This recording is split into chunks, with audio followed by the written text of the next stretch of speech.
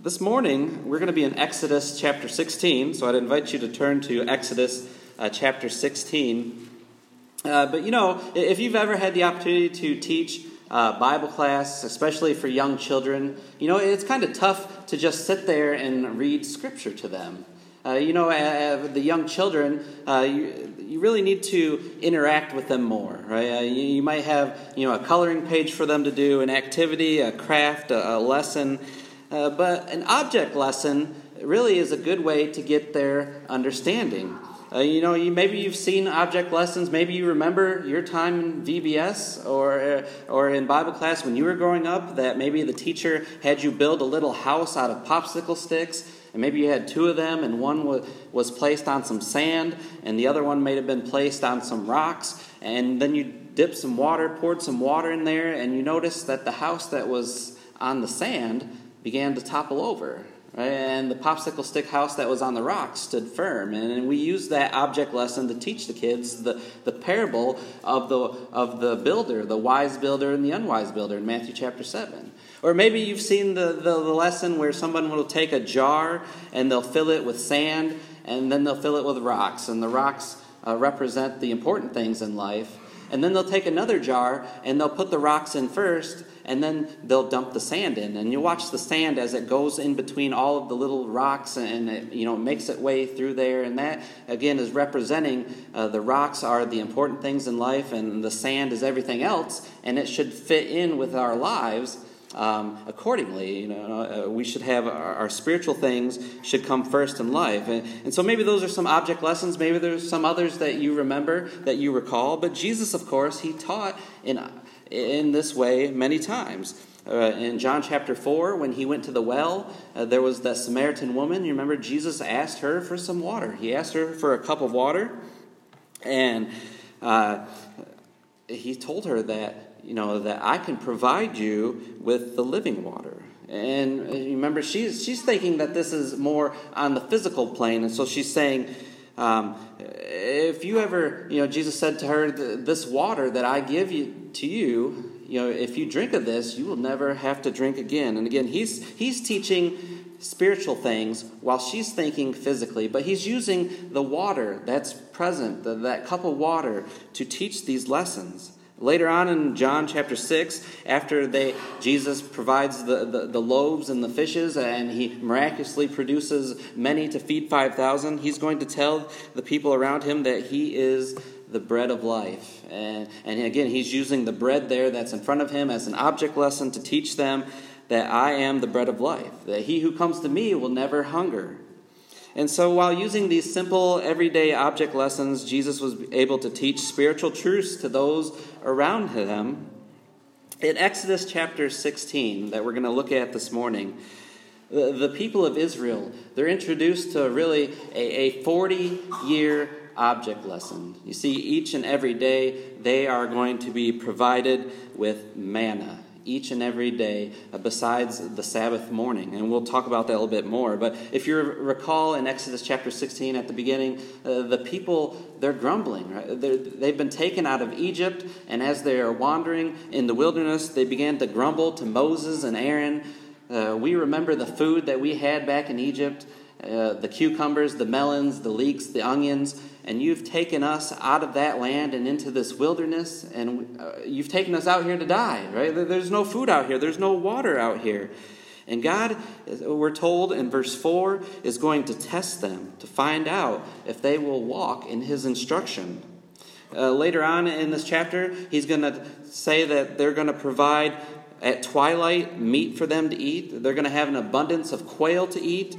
But in the morning, every morning when they wake up, there will be this manna, this bread from heaven. Because of this, God says, you shall know that I am the Lord. In John chapter 6, again, I just mentioned that a little while ago. In John chapter 6, I want to read what Jesus said here, starting in verse 31. Jesus says here, our fathers ate the manna in the wilderness, as it is written, he gave them bread out of heaven to eat. Jesus then said to them, truly, truly, I say to you, it is not Moses who has given you the bread out of heaven, but it is my Father who gives you the true bread out of heaven. For the bread of God is that which comes down out of heaven and gives life to the world. Then they said to him, Lord, always give us this bread.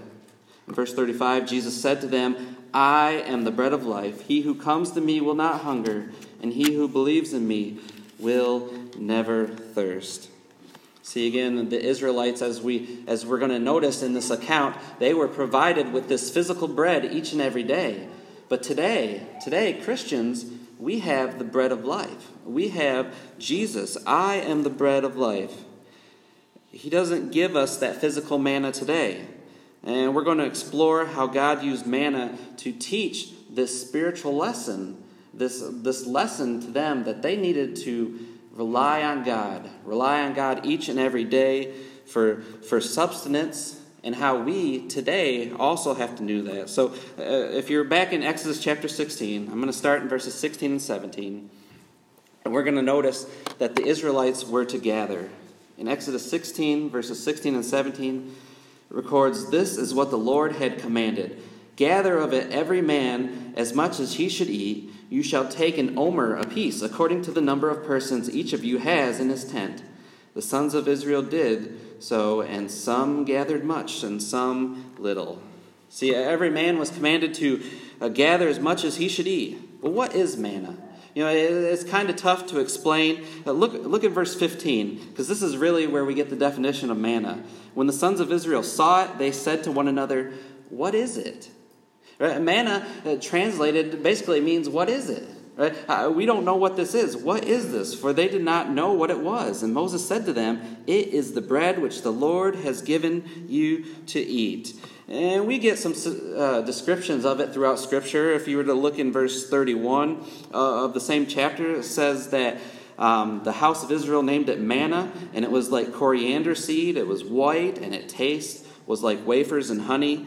In the book of Numbers, we're told that its appearance is like bdellium. It's this pearly white in color, this gum-like resin. And in Numbers 11, it also said that what they were to do with it was to grind it between two millstones or beat it in the mortar and ball it into a pot and make cakes with it. Okay, so we sort of understand what it might have looked like back then. But again, where did it come from? This came from God. It was bread that rained from heaven, he said. And they were able to take, as scriptures say in Exodus 16, an omer apiece, according to the number of persons each of them had in his tent. They were to estimate it. They were to gather it. Some of them gathered much, we're told. Some of them gathered little. But this manna was their substance. That's what they ate each and every day. But notice, and the point that I want to make in this section here is they had to gather it. Right? Today, it's pretty easy, right? To go to the store, bread is manufactured. It's in loaves. We go to the store. We pick it out. We pick out the brand we want. It comes pretty easy to us. It's not that expensive. But back in this time period, this was something that they would have to do each and every day, is prepare this bread. And, we've kind of come accustomed to this as well, especially during this time of COVID. There's something that really started to become popular, and maybe it's not going to go away. The convenience of shopping from home. You can go on to the grocery store's website. You can pick out what you want, and then simply just go to the store, and they'll bring it out to you. Right? A lot of people have taken advantage of this, and it looks like it's something that's becoming popular and not going away. And there's little work involved for us today when we go grocery shopping, if we choose to go this route. But we see here that Christians today do not need to gather a physical manna. Right? We don't have to go out and gather this physical manna, but a spiritual manna. And we're told that it is only provided by our Heavenly Father. Again, Jesus is the bread of life. He is our substance. Matthew chapter 4, verse 4 reads, Man shall not live on bread alone, but on every word that proceeds out of the mouth of God. In the Sermon on the Mount, when Jesus is given the Beatitudes, in Matthew chapter 5, he said, Blessed are those who hunger and thirst for righteousness, for they shall be satisfied. In Hebrews chapter 11, verse 6, it says, our faith comes from seeking, right? We need to diligently seek. Faith is what pleases God. And so in order for us to be fed spiritually, we too must seek his word. Some will gather much, and some, unfortunately, will gather little. But we understand, right, that we have to eat each and every day to sustain our physical bodies. A lot of us, we have breakfast, lunch, and dinner, and maybe we'll have snacks in between as well to nourish our bodies. But what about our souls? What about our souls? That's what Jesus is getting to the point in John chapter 6. Are we gathering? Are we feeding our souls? Are we only doing this on Sunday morning? Or are we doing this throughout the week? Right? We need to ask ourselves, is this the only time that we are receiving spiritual nourishment? Is here on Sunday mornings? Or are we opening up the Word each and every day? Are we feeding our souls each and every day? We notice here in Exodus 16 with this manna, this object lesson, that they had to gather, right? They had to work for their food, and we must do that as well spiritually. We also want to notice in Exodus 16, the next verse, in verse 18, that they were to gauge. You notice I'm doing a little bit of alliteration this morning. Hopefully, as we follow along, maybe this lesson can be somewhat remembered. But in verse 18, let's see what it says. It says, when they measured it with an omer, he who had gathered much had no excess, and he who had gathered little had no lack. Every man gathered as much as he should eat. They were to measure or gauge their portions. And it says that he who gathered much, he didn't have excess. Right? He didn't have so much that it became waste. And he who gathered little had no lack. He was satisfied. He was full. Right? There was no supply chain problem here. Everyone gathered as much as he should eat. And we're told it's an omer. That unit of measurement, we're told at the very last verse of this chapter, was 1/10 of an ephah. Again, maybe that's not something that we're familiar with, but just think of a handful, a half gallon, 2 quarts, 1 2/3 liters. That's how much they were to gather, about a handful of this manna to sustain them. And again, just like they had to measure this out each and every day, we too need to understand that we need to measure our spiritual intake each and every day. Are we bringing in what we need? See, God will not lack. God is not lack. God will not give us a lack. Turn with me, if you would, to Psalm 23. Psalm 23, of course, is a psalm that we're probably all familiar with. Psalm 23 is read a lot of times during funerals. I know one gospel preacher said that in 1 year alone, he read that psalm at over 100 funerals one year. But look at Psalm 23 with me. It begins, "The Lord is my shepherd, I shall not want."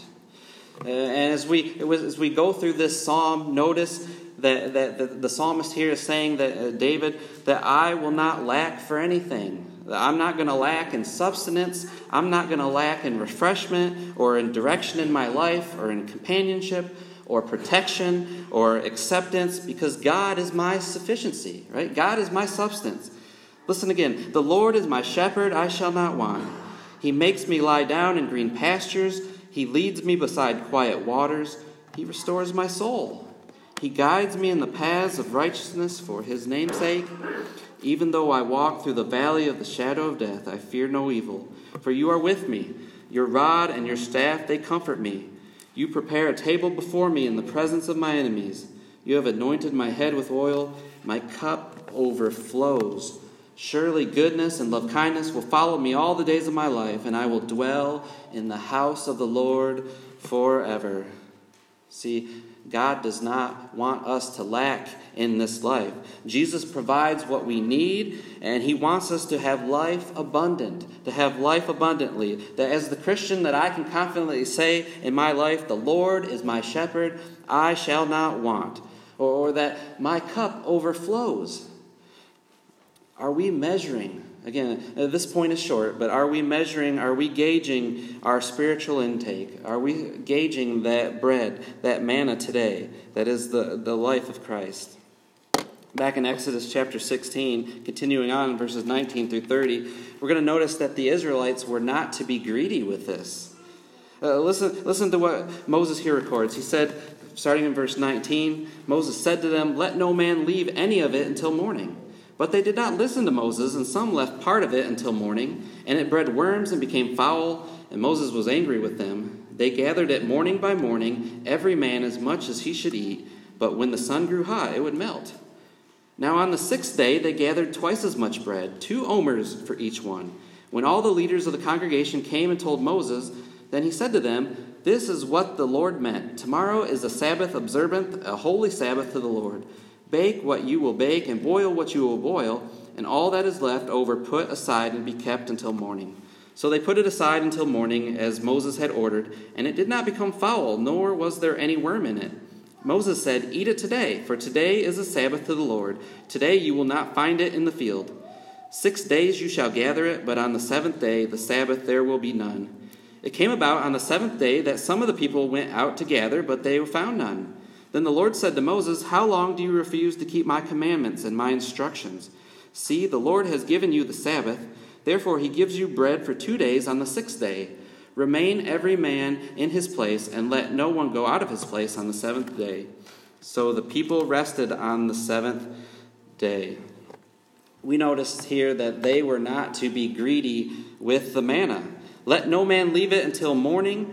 If they did, it bred worms and became foul. If it was not gathered, it melted under the hot sun. But there was one exception. On the 6th day, they were to gather twice as much. God provided for them that day that they were to gather twice as much, because on the next day, on the Sabbath, they weren't to work. They weren't to go out and gather.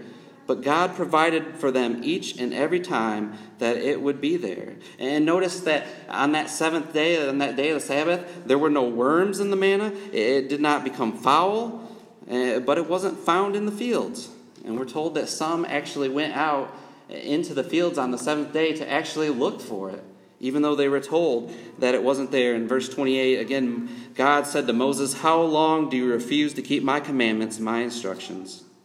Well, again, as we think of our spiritual lives, as we think of applying this lesson into our lives, we too can be greedy with the bread of life. You know, we've seen a lot of greediness, especially, again, during these past few years. You know, there was just a couple of weeks ago, we saw people hoarding gasoline at the gas stations. Almost a year ago, it was impossible to purchase some products, right? Toilet paper was scarce. We couldn't get our hands on that. And it might sound a bit odd to say that Christians can be greedy with Jesus, right? We serve the Lord, the only Lord who can get one into heaven, right? John chapter 14, verse 6, Jesus said, "I am the way and the truth and the life. No one comes to the Father but through me." In Acts 4, verse 12, "And there is salvation in no one else, for there is no other name under heaven that has been given among men by which we must be saved." And so shouldn't we want our family and our friends to know this? Yet we never let anyone around us know about it. We are content to come to church and to worship, but we forget about the Great Commission. Right? That Jesus told his followers to go, therefore, and make disciples of all the nations. Right? And not just to worship me and to assemble, but you needed to go out and make disciples of all the nations. See, being a Christian demands that we follow Christ outside these walls as well. But some of us, we might be sitting here thinking, but I'm just too afraid. Right? I'm too afraid to show my faith. But what did Jesus remind some of his followers? I want to share a few scriptures here that are comforting me. In Luke chapter 10, verse 16, Jesus said, "The one who listens to you listens to me. And the one who rejects you rejects me. And he who rejects me rejects the one who sent me." See, Jesus is saying, listen, you go out and tell others about me, and if they reject you, they're not rejecting you, they're rejecting me. Right? They have a problem with me. They don't have a problem with you. And in 1 Corinthians chapter 3, Paul wrote there about the church in Corinth. He said, "I planted, Apollos watered, but God was causing the growth. So then neither the one who plants nor the one who waters is anything, but God who causes the growth." Right? It's our job as Christians to go out and we spread the seed, we water that seed, we plant that seed, But ultimately, it's God who causes the growth. And if there's no growth there, that's not specifically our problem. That's because they are not taking to the Word of God. Right? All we can do is water. All we can do is plant. All we can do is prepare the soil. But God will cause the increase. See, I need to be reminded that the power of the gospel is not in the messenger, but it's in the message. For I'm not ashamed of the gospel. Right? Romans 1:16. I'm not ashamed of the gospel, for it is the power of God to salvation to everyone who believes, to the Jew first and also the Greek. See, the Israelites were not to be greedy with the manna, and neither should we be greedy with Jesus, but we must share. We must share the soul-saving gospel. And the last application I want to make to this account here in Exodus chapter 16 is in verses 32 and 34. We notice that they were reminded to tell future generations about this. Look at verse 32. Then Moses said, "This is what the Lord has commanded. Let an omerful of it be kept throughout your generations, that they may see the bread that I fed you in the wilderness, when I brought you out of the land of Egypt." Moses said to Aaron, "Take a jar and put an omerful of manna in it, and place it before the Lord to be kept throughout your generations. As the Lord commanded Moses, so Aaron placed it before the testimony to be kept." God commanded that manna be put in a jar and then placed in the Ark of the Covenant for future generations to see this, to be reminded of this. And so Aaron did this. Aaron placed it in the testimony. Again, this is referring to the Ark of the Covenant. We're told about this in the book of Hebrews as well. In Hebrews chapter 9, verse 4, it says that this jar was a golden jar. And this manna was placed in the golden jar next to all the law that was written on the tablets and placed alongside Aaron's rod that budded. And it was in the Ark of the Testament as long as that was, on earth, for the children of Israel to be reminded that God provided for them in the wilderness. I want you to turn with me to 2 Timothy chapter 2, and this will be the last place I have you come. In 2 Timothy chapter 2, I want to notice a verse here. It's a very interesting verse to me. And again, 2 Timothy chapter 2, starting in verse 8. Notice what Paul says here to Timothy, the young preacher Timothy. He says in verse 8 of 2 Timothy 2, he says, "Remember Jesus Christ, risen from the dead, descendant of David, according to my gospel, for which I suffer hardship, even to imprisonment as a criminal, but the word of God is not imprisoned." Isn't that interesting that Paul is telling this gospel preacher, remember Jesus Christ? Remember him. Not only remember him, that he was risen from the dead, that he was the descendant of David. Why do we need to remember these things? Why do we need to remember these things? He is emphasizing to Timothy here, don't forget, Timothy, you are teaching, you are preaching, just not about anyone, but this is the Messiah. This is the Christ. Remember Jesus Christ. Tomorrow in this country, we celebrate what's known as Memorial Day. Right? And Memorial Day is a time where we honor those who have died in military service. And when you kind of look at the history of that day, John Logan, who was a U.S. congressman and a general during the Civil War, he began something known as Decoration Day, where he had his troops go and lay flowers next to graves to commemorate that. And he had that done on May 30th. And that kind of, over time, warped into what we know as Memorial Day, a national holiday on a Monday. Right? And we do that because we want to memorialize those who fought for our country and to remind future generations. Right? We do this to remind future generations. But here, as Scripture, we know that there is a much greater sacrifice that we must remind each and every one of us. And so notice, if you're still in 2 Timothy, notice in chapter 1, verse 5, that Paul writes to Timothy there, "For I am mindful of the sincere faith within you, which first dwelt in your grandmother Lois and your mother Eunice, and I am sure that is in you as well." See, Timothy had a mother and a grandmother who had this sincere faith in Jesus Christ, and they passed it down from one generation to the next to the next. Look at chapter 2, verse 2. This verse here, this is often used in biblical schools to teach the importance of reminding future generations. 2 Timothy chapter 2, verse 2. These things you have heard from me in the presence of many witnesses.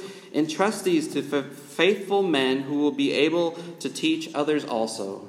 That command spans 4 generations. Paul to Timothy, Timothy to faithful men, and faithful men to others. And we don't have that golden jar today. Right? We don't have that golden jar of manna to observe today, but we do have the completed Word of God, which was once for all handed down to the saints, as Jude chapter 3 tells us.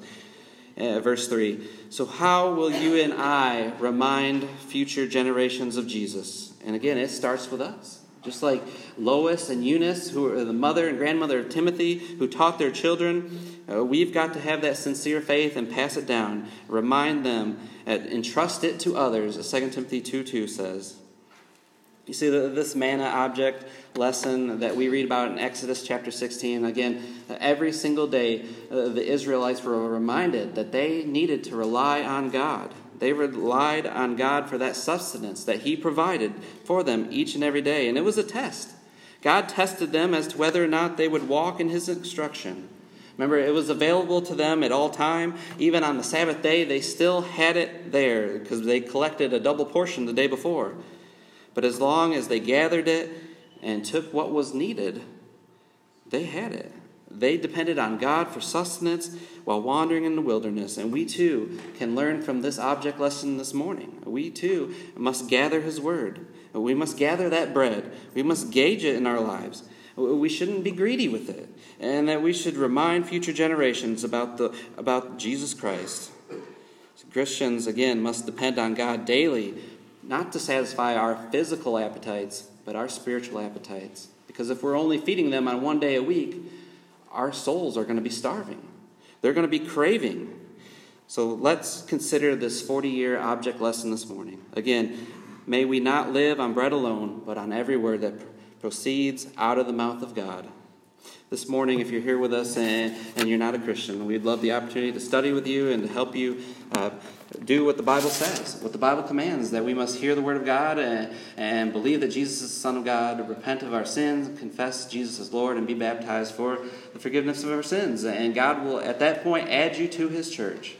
If you're here with us this morning and you are a Christian, but you're struggling in your walk, you need the prayers of this church, you need to ask for forgiveness. Again, we would love the opportunity to help you spiritually help you to get back on that path, on that road to being the child that God wants you to be.